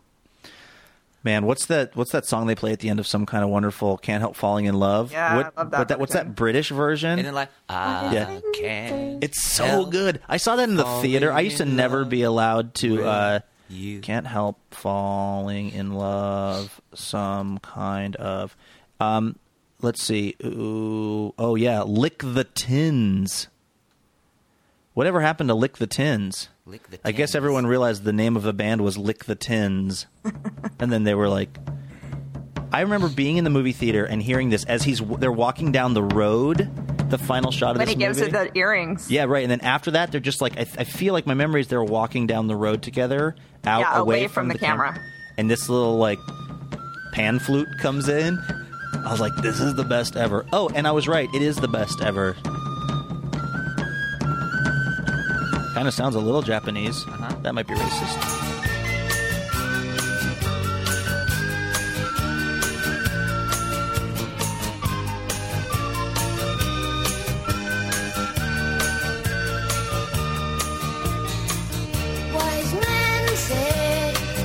All right, if you haven't listened to that song in a long time, when this show's over, you need to go to iTunes and buy Lick the Tins, Can't Help Falling in Love. All right, so Ichiro, sexy, also Watanabe, sexy. Getty Watanabe, maybe less sexy, but no less memorable. Although he really is really an amazingly cool guy. Yes. You know, he's born in America. His mom was actually interned in America in the internment camps in World War II. I thought you meant she worked at IBM and wasn't paid. Internment. Internment. Yeah, right. And and he basically they just said, it was the Long Jack Dong character wasn't even from a country. It was just like Asian. Right. So he basically used an accent of a Korean friend of his. And he said that he's kind of his whole life now, he kind of struggles with it because he's had people come up to him who are Asian and say, like, how could you have done that? You really made it harder for all of us. But then he also has so many people come up to him and say, it was so funny. And he's like, I was just trying to make people laugh. I wasn't trying to hurt anybody's feelings. I wasn't trying to like put down any nationality. And he said, and I still think it's really funny, but I also feel bad that people felt hurt by it. So it kind of dogged him a little bit. He also grew up in Ogden, Utah. So that right away, I mean, he probably didn't have any non-Asian stereotypes to look at in Ogden, Utah. He must have been the only Asian American person in Ogden. All right, Ogden, don't email us. I'm sure you have lots of people of Asian extraction. He also, of course, was in Gung Ho. Yeah. Wasn't Michael Keaton in that? Yeah. He was he was in UHF as Cooney. Weird Al, I love that. And he was on ER for a long time, and he is gay, if I remember, because he used to go on Loveline a lot, and he's super fascinating, actually. Yeah, he's really Flash. funny, really, really great guy. Cooney, the host of Wheel of Fish. Wheel of Fish. I just love Michael Richards' character. Stanley Spadowski. Yeah, and he's like, now you get to drink from the fire hose, and then he blows the kid away, Yeah. I think we've said this on the show, I think, more than once, but like a hugely underrated movie. Although, is it just guys who love that movie, Flash? I mean, do you have any appreciation for UHF? I don't think I can ever get through it. I feel like I was at several slumber parties where that was the movie, and I got bored. You know what? That's what you get for sneaking into a boys' slumber party. There's now a Jen-shaped hole in my UHF heart. Boy, it's just so much going on in that sentence. As he combs his beard, Jen, he said those words, and he's just like he's combing his beard like a Robert De Niro film from the 70s. Dude, I love like this is what his character's gonna do right before he stabs an ice pick in my eye. Do you or like something. my big giant pinky ring that has a 12 diamond carat? I'll call it unsettling. Anything else, Jen, that you want to say is Sugoi about Japan? Those were. I don't want to steal from you guys. Okay. I could go on and on about my first car. Well, mine was Lick the Tins. So, just not from Japan. I was on a bird walk. Sean, anything about Japan that you are that you're a big fan of, that you want to thank the nation of Japan for helping provide in our lives? Yeah. There's a couple of things. Something from my childhood, if I could mention, Data from the Goonies. I believe he was from Japan. You remember that guy who had all the crazy inventions? Jen, ruling? I don't think he's from Japan, but maybe. Well, Let's see. if he's not, then I take it back. But that's the better answer than whatever, Asian. Actually, look, I'm going to look this up. I'm doing it right now. I'm on the plot. Because I just love how, innocent the dude was. He tried to make all these crazy inventions. And then at the end of the film, you see everyone's parents when they get, rescued from the giant, from inside the cave and on the pirate ship. And then you meet his parents, and his dad has this crazy camera. He's pretty Asian looking, Jen. He's Asian. I understand that. I know that he's Asian. Are you positive? Richard Data Wong. Okay, so he's probably Chinese American because Wong is a Chinese last name. All right. Well, but you know what? If Sean's takeaway from it was a little bit more appreciation for the nation of Japan, so what? Well, I'll tell you what. Maybe misplaced, but it's still ultimately props to Japan. I have a couple of others. Okay. Haiku. I've always been a huge fan of haiku. That's actually Russian. If you remember, I wrote some haikus for TBTL back in the day. I still have those written down in one of my notebooks at home. One of them was about stalactites and stalagmites, if you might remember. Haiku, who can forget? Just the other day, I was doing some introing live of a talk show, and I read a haiku to be creative, introducing the show back to its best of form. Yeah. And so I did a haiku. And also hentai. I don't watch a lot of hentai, Japanese cartoon porno. But you just want to appreciate it. I want to appreciate it. I want to appreciate it all night long. All right. That's about enough out of you. I knew that 3 was going to be one too many. Like 2, that sounds right. 3, I've got a bad feeling about that. And Jonathan Q. Kwan is Vietnamese, just to. All right. Whatever. All right. Well, I guess I'm wrong everywhere today. I was on a bird walk. I should have known that. You know what? Actually, 1 would have been good. 3 was too many. No. On the subject of haiku, though, if we could return to that for one moment, I think it's interesting that didn't we all learn haiku at a very young age? It's an interesting thing that it was so important for teachers to teach it to us because it's fairly obscure. Like you don't learn Buto dancing, which is like a very ancient Japanese form of like performance dance where you move incredibly slowly. Right. You don't learn kabuki. There's a lot of things about Japan you don't learn. But for some reason, everyone learns haiku in like 3rd grade. Doesn't that seem weirdly specific?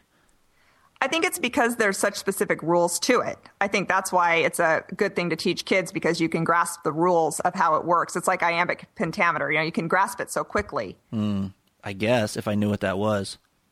How Shakespeare writes. Oh, fancy. I see.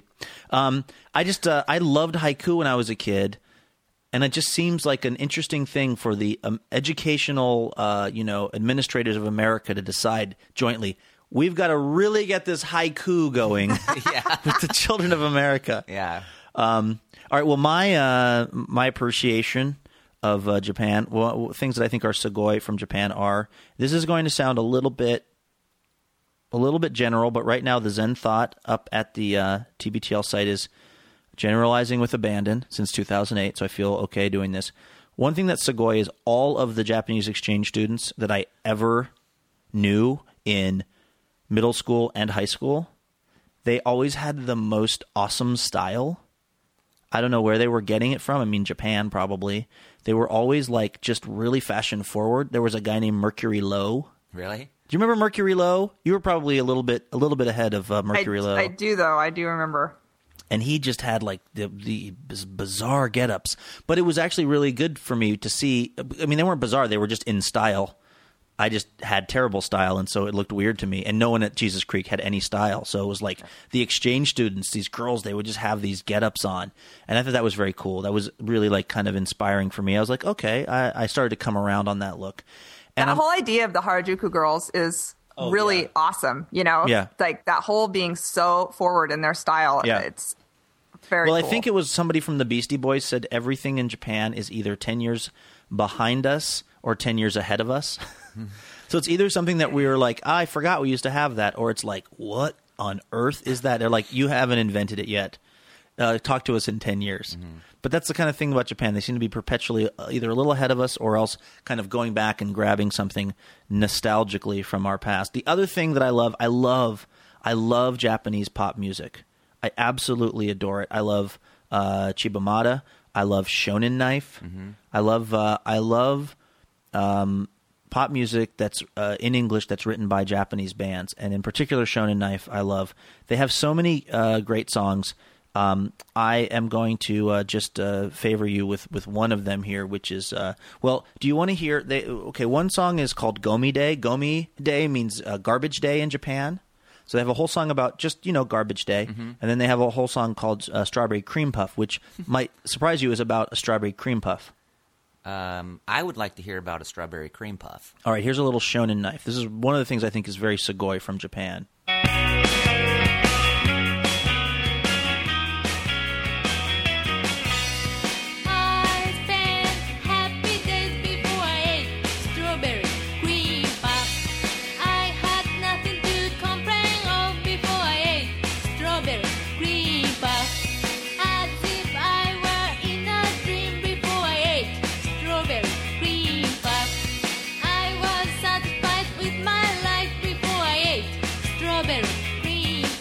This is one of the things that's great about the language barrier is I don't think she means the stakes to be as high as they were in that last line. I was satisfied with my life before I ate strawberry cream puff because, it may not be that dire, but she's going for it.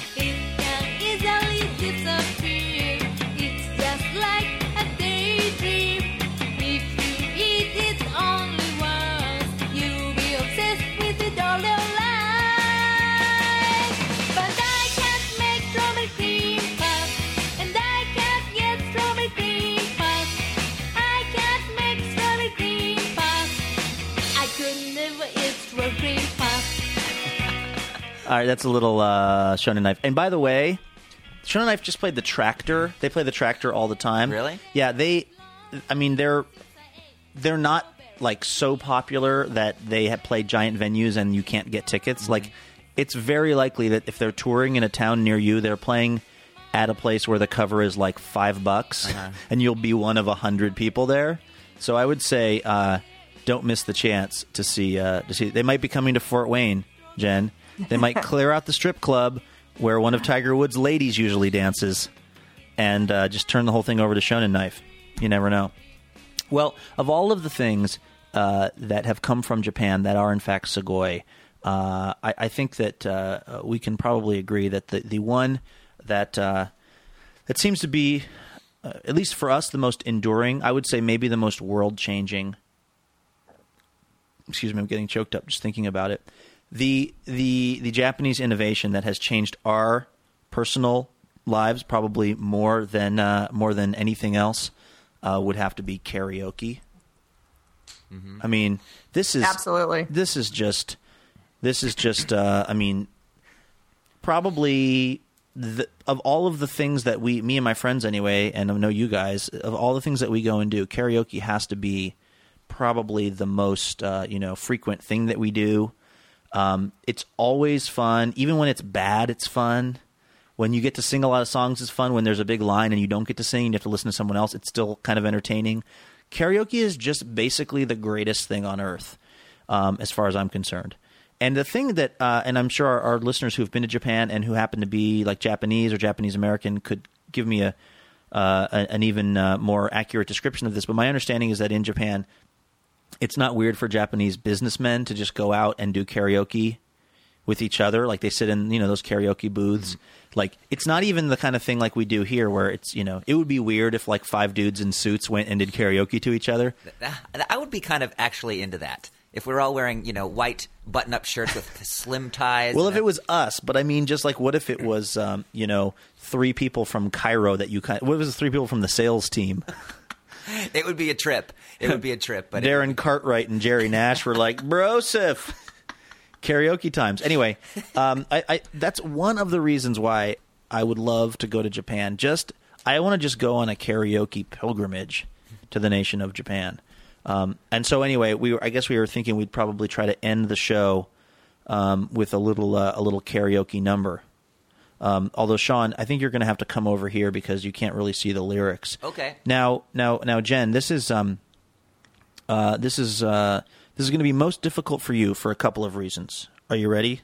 Yeah. Number one, you might be half a second behind. That's not a big deal. That's actually, I think, surmountable. But also, you can't see the words. I have the words. Oh, you have the words. Yeah. Okay, good. And I have done it at karaoke many, many times. So I feel like those things are going for me, but this delay issue is troubling. Well, do you want to practice?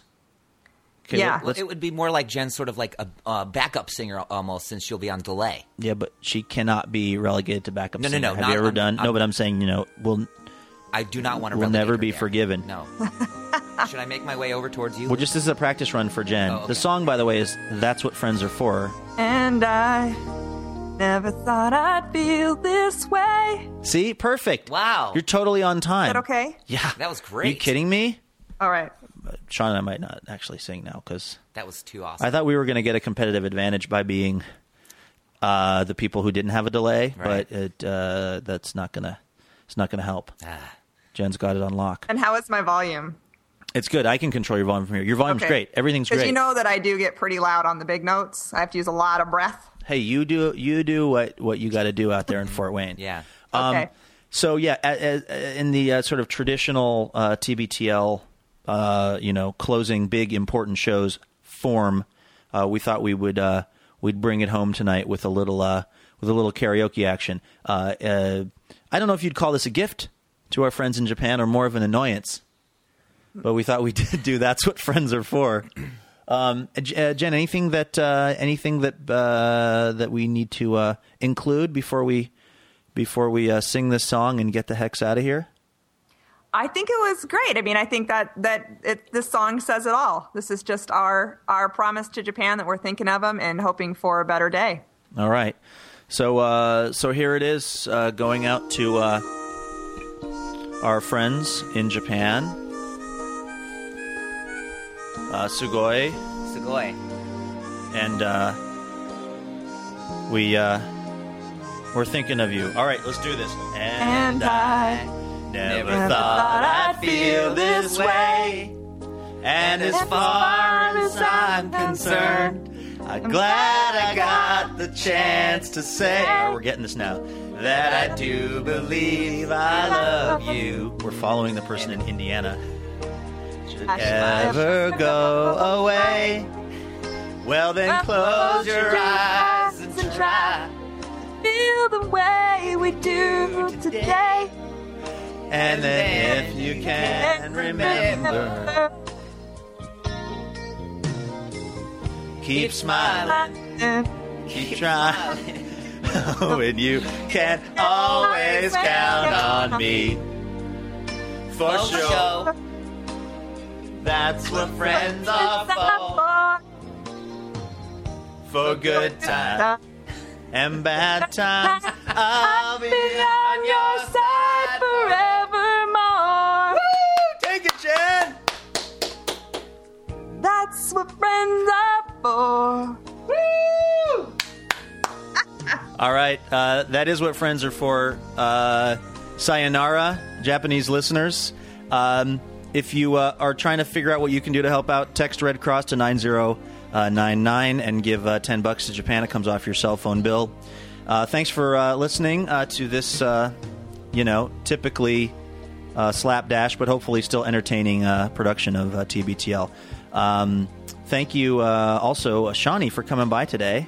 Yeah, you're welcome. Appreciate it. And Jen, seriously, this was your idea, and you did most of the legwork of finding stuff for the TBTL players and all of that. So thank you. You did a really amazing job, and this was a big. I think it was a big hit thanks to you.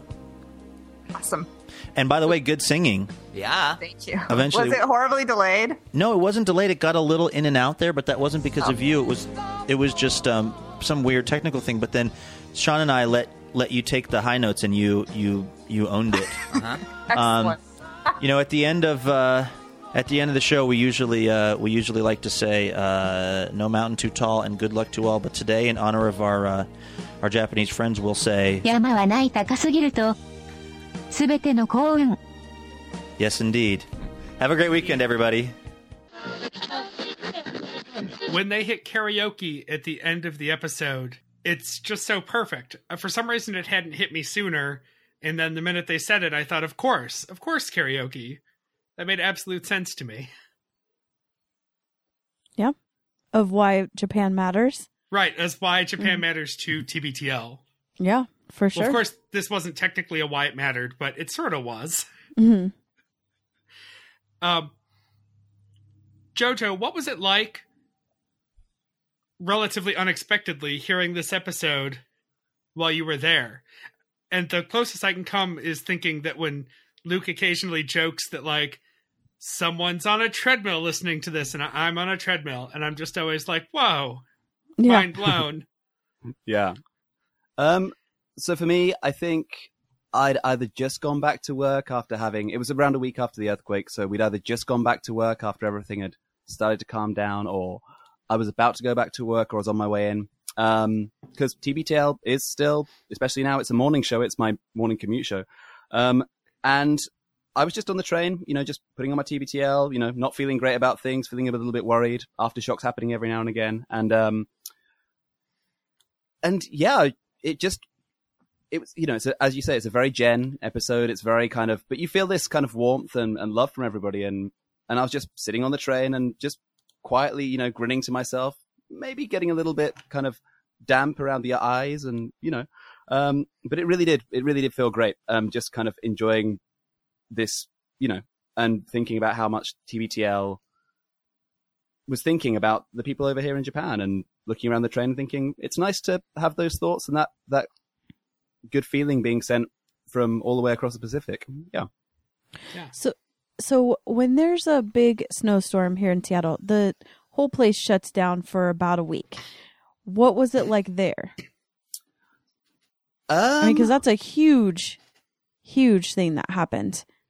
Right. So obviously with Tokyo being, was it around 90 miles, 100 miles away from the worst of things, things, they shook a bit. Obviously there were some checks. We had to save power. That was a thing. But the train stopped overnight. Fortunately, a friend put me up for the night. And then from the morning, everything was kind of back to normal. The city was functioning. Everything was okay. So Tokyo itself was fine. Now, I had another friend who was up in Sendai where the tsunami struck.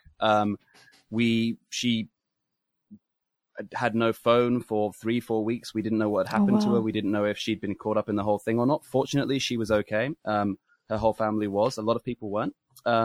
But their house was completely wrecked. They all happened to just be out away from where it hit at the time. So that took a long time for those people to rebuild. But Japan's a very organized place where things kind of get done quite quickly, and everyone's very, very well prepared. So I think they say in the episode, they mention that if you know, you'd have something happen to you, or this kind of thing happen to you, you want it to happen in Japan. And I completely agree. It was very calm. You know, people had to buy extra supplies, and sure, things ran out in the stores a bit, but there was no looting, there was no trouble. It was calm. I mean, the big worry was what's going to happen with the whole nuclear thing. That was the main worry, I think, for most people in Tokyo, at least. Yeah. Some favorite moments from this episode, and feel free to jump in. I said it before we actually went in to listen to the episode, but it's referenced so often that TBTL was Japan's #1 morning show. And then the admission that it actually wasn't, based on how the time zones work out. Like, that's such an easy thing to check. Right. For sure. But I like to live in the world where TBTL was Japan's #1 morning show. I would like to have my own. I want to be Japan's something, #1 something. Right. So I need someone to write a paper about me, an English paper. Jojo. Yes. What is this? Is it Giga Putty? Giga pudding. Giga? Yeah, Giga pudding. Yeah, Giga it's it's basically a giant pudding, right? And it's the cutest song in the world. I hadn't heard it until I heard it on TBTL, and then went straight to the internet and had a look. Yeah, it's like a giant. This is an actual genuine thing. It's a giant kind of soft cream pudding thing, and you know the song is talking about how it's totally massive and it's a party today and we're so happy because there's this giant pudding here, and it's fantastic. And I'm glad to report, having looked around, it's just come back this month to Japan. It's version 3.0, and it's 1.5 times bigger. So, yep, the Giga Pudding is alive and well, and larger than ever. Is this comfortably within the realm of Japanese culture? Since you're immersed in it, is this the kind of food and entertainment that is commonplace? I wouldn't say so. Or is this extravagant and ridiculous even by Japanese standards? It kind of walks the line a little bit, to be honest. It's a bit of both. It's kind of the presentation and the cuteness of the whole thing is definitely very Japanese. The size of the whole thing, maybe not so much. Right. Yeah. Okay. But is it for kids or adults? It's definitely for kids. Okay. It's like it's kind of almost like a food joke, I guess, which sounds weird, but you're at you got all of your kids around at a party. All right, guys, you want some snacks? You want some pudding? Yeah, sure, we want some pudding. And you dump this giant thing on the table, and the kids will go, "What?" That's the idea, I guess, behind the whole thing. So yeah. I have more culture questions that spring off of this episode of TBTL. But Absolutely. First, we get the TBTL players, Mm-hmm. and Star Blazers was a cartoon that just never. It wasn't close for me. It's not one that I ever really knew much about or was really all that aware of as a kid. Christy, was it in your world? No, not at all. Yeah. Jojo? Same here. I'd never ever seen it. We're Not at 0 all. for 3 on Star Blazers. Well, but can I tell you something about this episode is that listening to this episode is what made me write into the show about the TV theme songs, because they're going and they're definitely doing a great job of, send money to Red Cross, and we love Japan and we love everything about it. But let's talk about which cartoon characters we're sexually attracted to.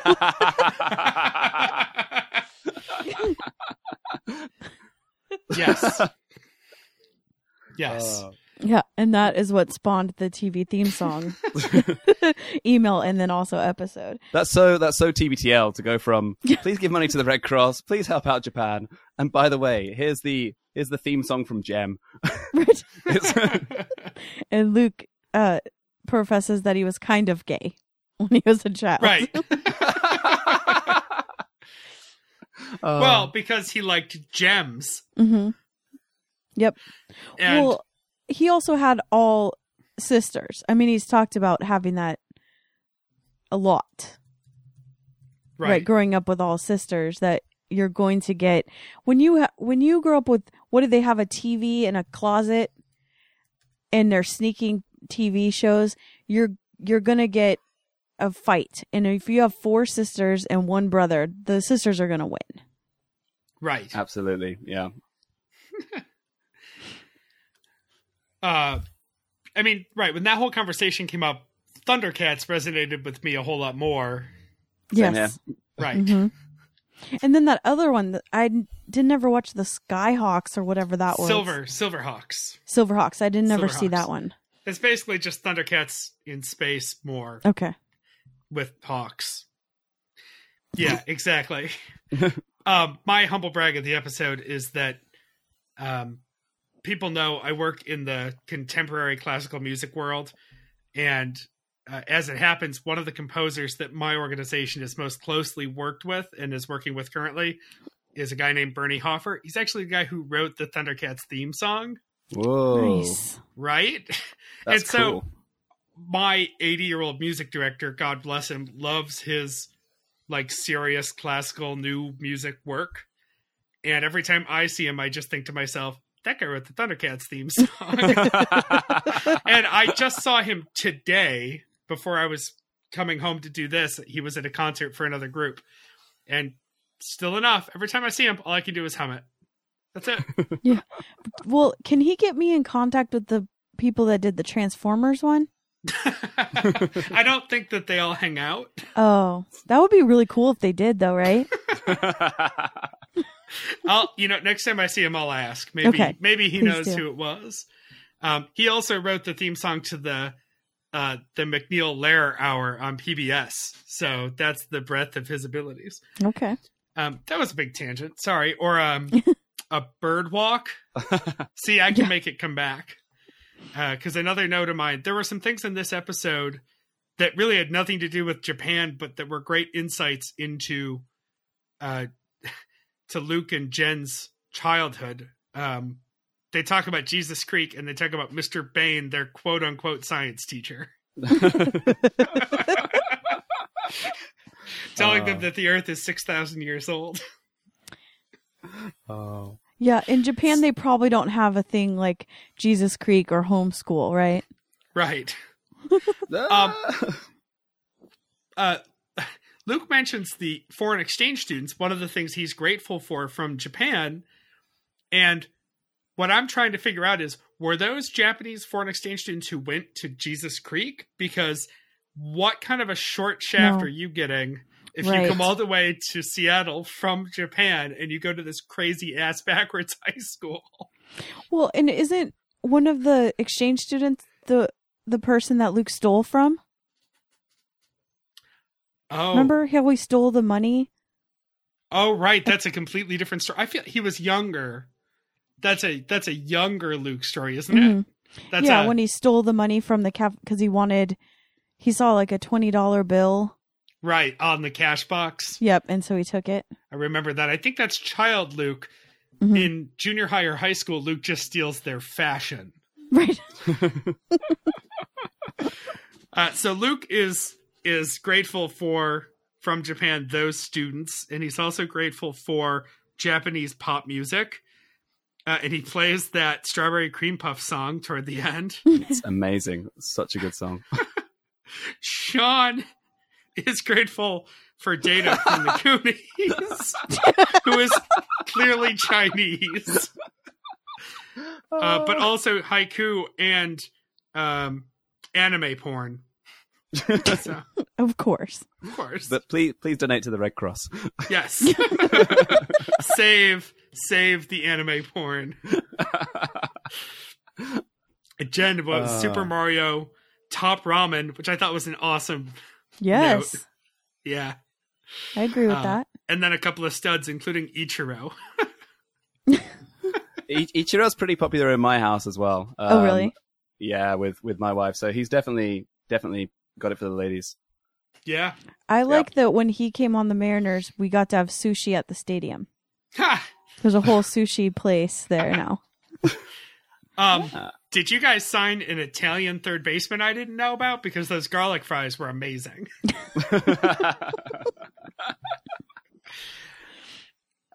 I want to ask both of you.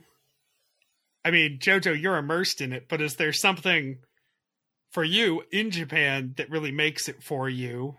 Which might be a harder question since you live there. And then, Christy, I'm curious if there's an export that resonates with you. And we didn't talk about this before we started recording, so Christy, you're ready. editing this episode. Do what you have to do. Oh, you want me to go first? Whoever's ready. Yeah, I'll let me think. I'll go. So my favorite Japanese product are, I don't even know exactly what they call them. I call them sesame balls. They're inside they have red bean paste and then mochi and then a crispy sesame seed outside that they serve at sushi restaurants or other Japanese restaurants. Sure. It could not even be a Japanese food. Now I'm embarrassed. No, it totally is. It totally is. It's Okay. that's very authentic. Those are my favorite thing ever. They're substantially more authentic than Data from the Goonies. Right. Significantly isn't he Korean? Isn't that actor Korean? Oh, I don't even know. I really don't know. Sorry. I think I'd rather not know at this point. Okay. Yeah, as for me, all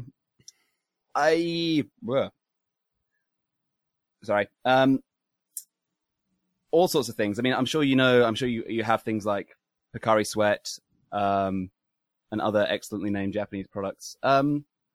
For me, things that make Japan, there's so much good music here. If you can get by the language.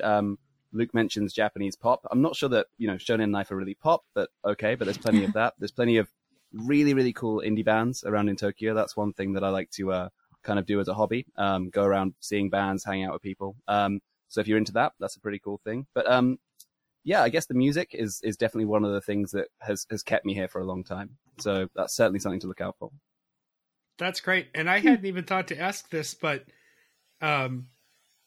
is there an American export in Japan that you particularly enjoy? And while you think about that, I'll tell you what my favorite Japanese import is, which is actually one that was mentioned on the show, which is the original Iron Chef. So That's a good one. I may have mentioned this on the show before because I repeat myself constantly, but when I was in high school, my friends and I not just bonded over Iron Chef, and I'm talking, of course, about the original series, not any of this American crap, but it was our rallying cry. We met every Saturday night to watch Iron Chef on Food Network in somebody's basement, and then we would go out and terrorize the town after. But that was the start of our evening. And we would take the ridiculous quotes in English from whatever dumb actress was on the tasting panel that week and make posters of them and share them. This was before Facebook, so we couldn't just post them on Facebook. Right. And then for a lot of my friends were a year or two older than me, and for their senior week in high school, they went as Team Iron Chef, and they all wore gray all week, and each of their shirts was a different secret ingredient, theme ingredient from Iron Chef. So we were next level obsessed with the show. Did you ever have an Iron Chef where you guys did the cooking competition? It always turned into more of the theme ingredient being whatever the hell was in somebody's parents' cupboards. Right. Which, I'm looking up the name of the show, is a lot more like Gordon Elliott's Door Knock Dinners, which is a show nobody's going to remember. No. Where he would just walk into somebody's house and be like, "We're going to make a great dinner. What do you have?" Yes. And they'd be like, remember that. "Capers and a can of tuna fish." And he would be like, "Okay. I got this." I do remember that show. So we never went out of our way to find the ingredients, but we would just watch it and then go to Wegmans and get junk food. And that was our thing. That was our, like, that's how we identified. That's why we got together. Our parents all thought it was ridiculous. And that's what you do in high school. Right. Before you start drinking. Now, I have another thing that my friends kind of got obsessed with, which was Dance Dance Revolution. Did you guys ever play this? Yeah. Oh, I've played it, but the world's never seen me play it. I just like it. We had the home version, and we loved that it would come up with things like, when you're doing great, it'd be like, great, rad. And one was, that's 100% awesome. And so that was our little thing, is whenever you did anything cool, it'd be, that was 100% awesome. It's pretty good. Not 99%. I've been known to give it a go, but they have fairly big arcades here in Tokyo, and let's just say I've never tried it sober, and therefore it's never gone too well. But hey, that's why they put the bars on the side. Right. It's like karaoke. It's the active form of karaoke. Don't do it sober.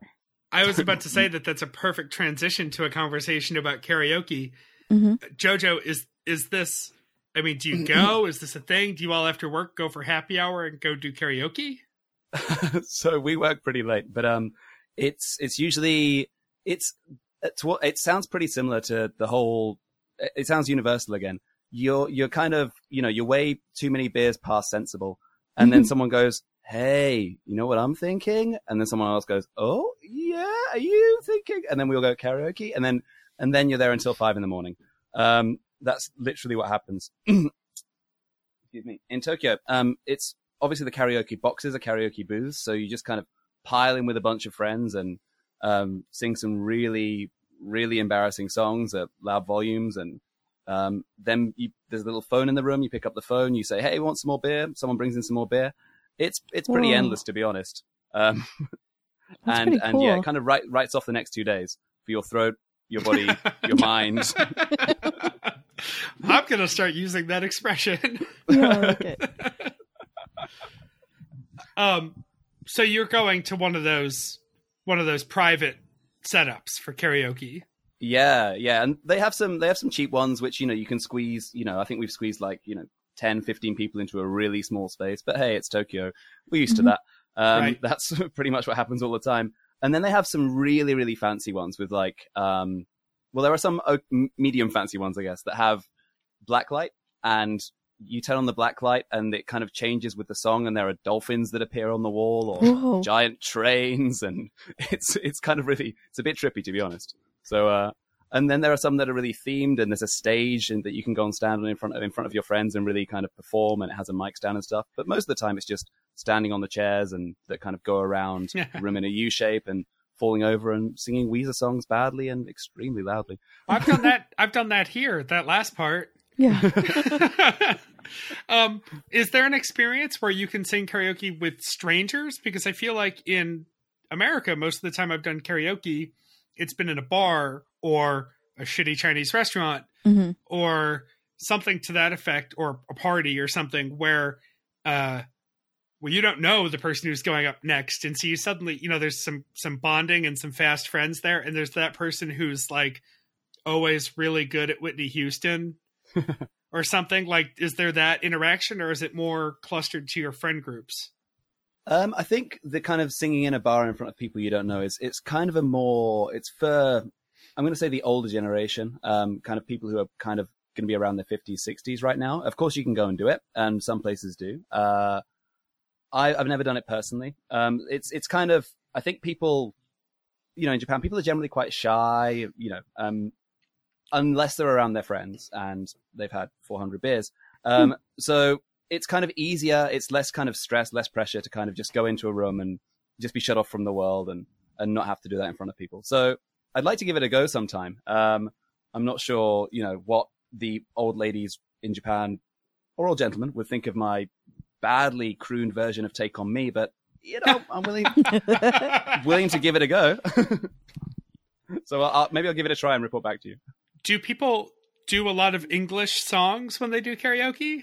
Because I feel like you'd have a leg up on them having English as a first language.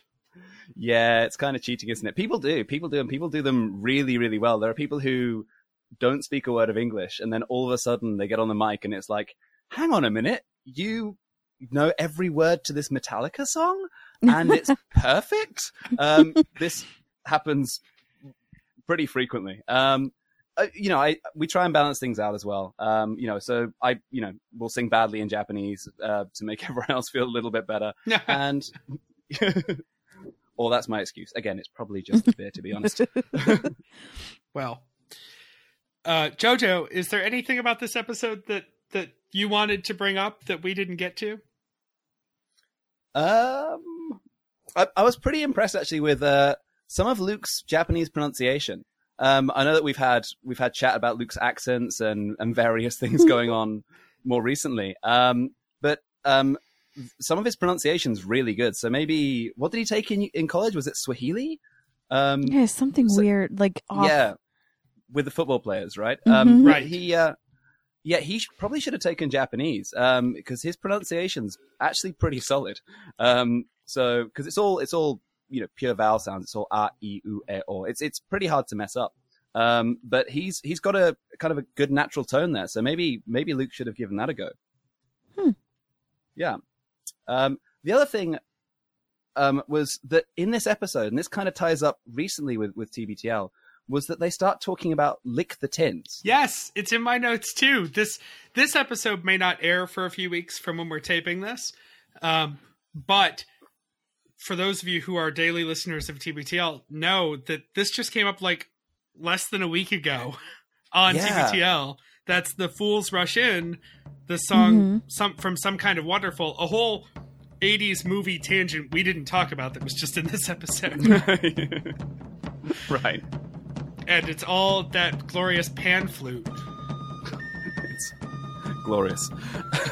But yeah, so listening back to this episode, then listening to TBTL live, I was having this weirdest deja vu. I was walking down the street the other morning, on the way to work going, but didn't I, what? Lick the tins again? No, stop, And so that kind of messed with my mind just a little bit. I'm copy and pasting the YouTube link now onto our run sheet so that when Christy goes to edit this, she can work that music into the episode. Perfect. Because we'll give everyone a pan flute hat trick, having listened to TBTL and then this and then the end. Lick the Tins are going to be wondering where this bump's come from. Yeah, I know. Sure. Suddenly 100 people have listened to this on YouTube. Well, I think that just about does it on that. It's a great episode, and I am continually impressed and delighted with the episodes that Tens bring for us to take a look at. Things that I either don't remember or just didn't stand out to me specifically. I remember hearing this episode when it aired, and I don't know it would have come back to me to pick, but I'm so glad you did. And if there are any Tens out there in other far-flung places that have been the focus of some TBTL love, you should let us know and come talk to them. Come talk to us about them. Yes, for sure. So, Christy, for this exceptionally evergreen episode of Little Red Bandwagon, do you have any non-time specific housekeeping for us? As always, buy stickers. And I sent some to Jojo, but I don't know how the mail works, so it could take a year to get to him. He could get them tomorrow. I don't know. By the time this airs, I'll probably have them, right? Eventually. Okay. Probably, yeah. Thank you. Yeah, join the archive project. That's evergreen. And buying stickers, that's evergreen. Yeah, maybe by the time you're hearing this, we're almost done and you can push us over the finish line. Yes, I like it. That's probably not the case. No. It's one of those things, they make 5 episodes a week. We're never going to catch up. All right, Tens. So yes, archive with us and get some stickers if you haven't. This isn't going to air for a few weeks after we tape it. I'm going to assume that DJ still hasn't ordered stickers yet. So DJ, order your damn stickers. And here's how you can get involved with the show. Take a look at our website, littleredbandwagon.com. That is where you can fill out the form to be on Little Red Bandwagon. Our Facebook page is Little Red Bandwagon. You'll also find us in the Stens page, which is a wonderful community, all joking aside. And if you're not actively engaged there, you should be. Our personal Twitter accounts, I'm at RL Pape, Christy's at Kissy Eyes, KISSIEYES, and the rest of the LRB family, Mike is at Drew McFrizz, Meredith is at Meredith_Mahan with no Y, and producer Jeremy is at Dadstronaut. The show Twitter is at LRB Podcast, and Jojo, how the hell do you pronounce this? Yeah, it's practical grammar. Sorry, as a teacher, grammar nerd, that's what it's meant to be, but maybe just, PRCTLGRMMR. If you want to see somebody tweeting about baseball in Japanese, please go ahead and follow me. I don't know who wouldn't. And that's practical grammar sans vowels. Yes. And the letters are in the right order. So if you think of it that way, PRCTLGRMMR doesn't seem so jarring. Email us at littleredbandwagon@gmail.com. Leave us a voicemail or shoot us a text at 802-432-TBTL. That's 802-432-8285. And I've been thinking about this. If the pressure of leaving a voicemail is too high, even though you can just delete it and start over, you can also record a voice memo on your smartphone and then email it to us. So if you want to be audio involved, but you don't want to trust the voicemail from the Google machine, which is all that is, record it with your smartphone and shoot it to us at littleredbandwagon@gmail.com. And with that, Christy, I think we've done it. I think so too. Until next time, this is The Next Party. And we love you, Jen. I wish I had looked up how to say that in Japanese before we got here. Jen, daisuki desu. Shinu Hodu Binjda. Did that work? The Shinu Hodu? I don't think Luke pronounced it right when he did it, so I don't think I can get it right. Ikuru koto ga dikanai kurai utsukushi desu. Sugoi! Nailed it. Yatta ze.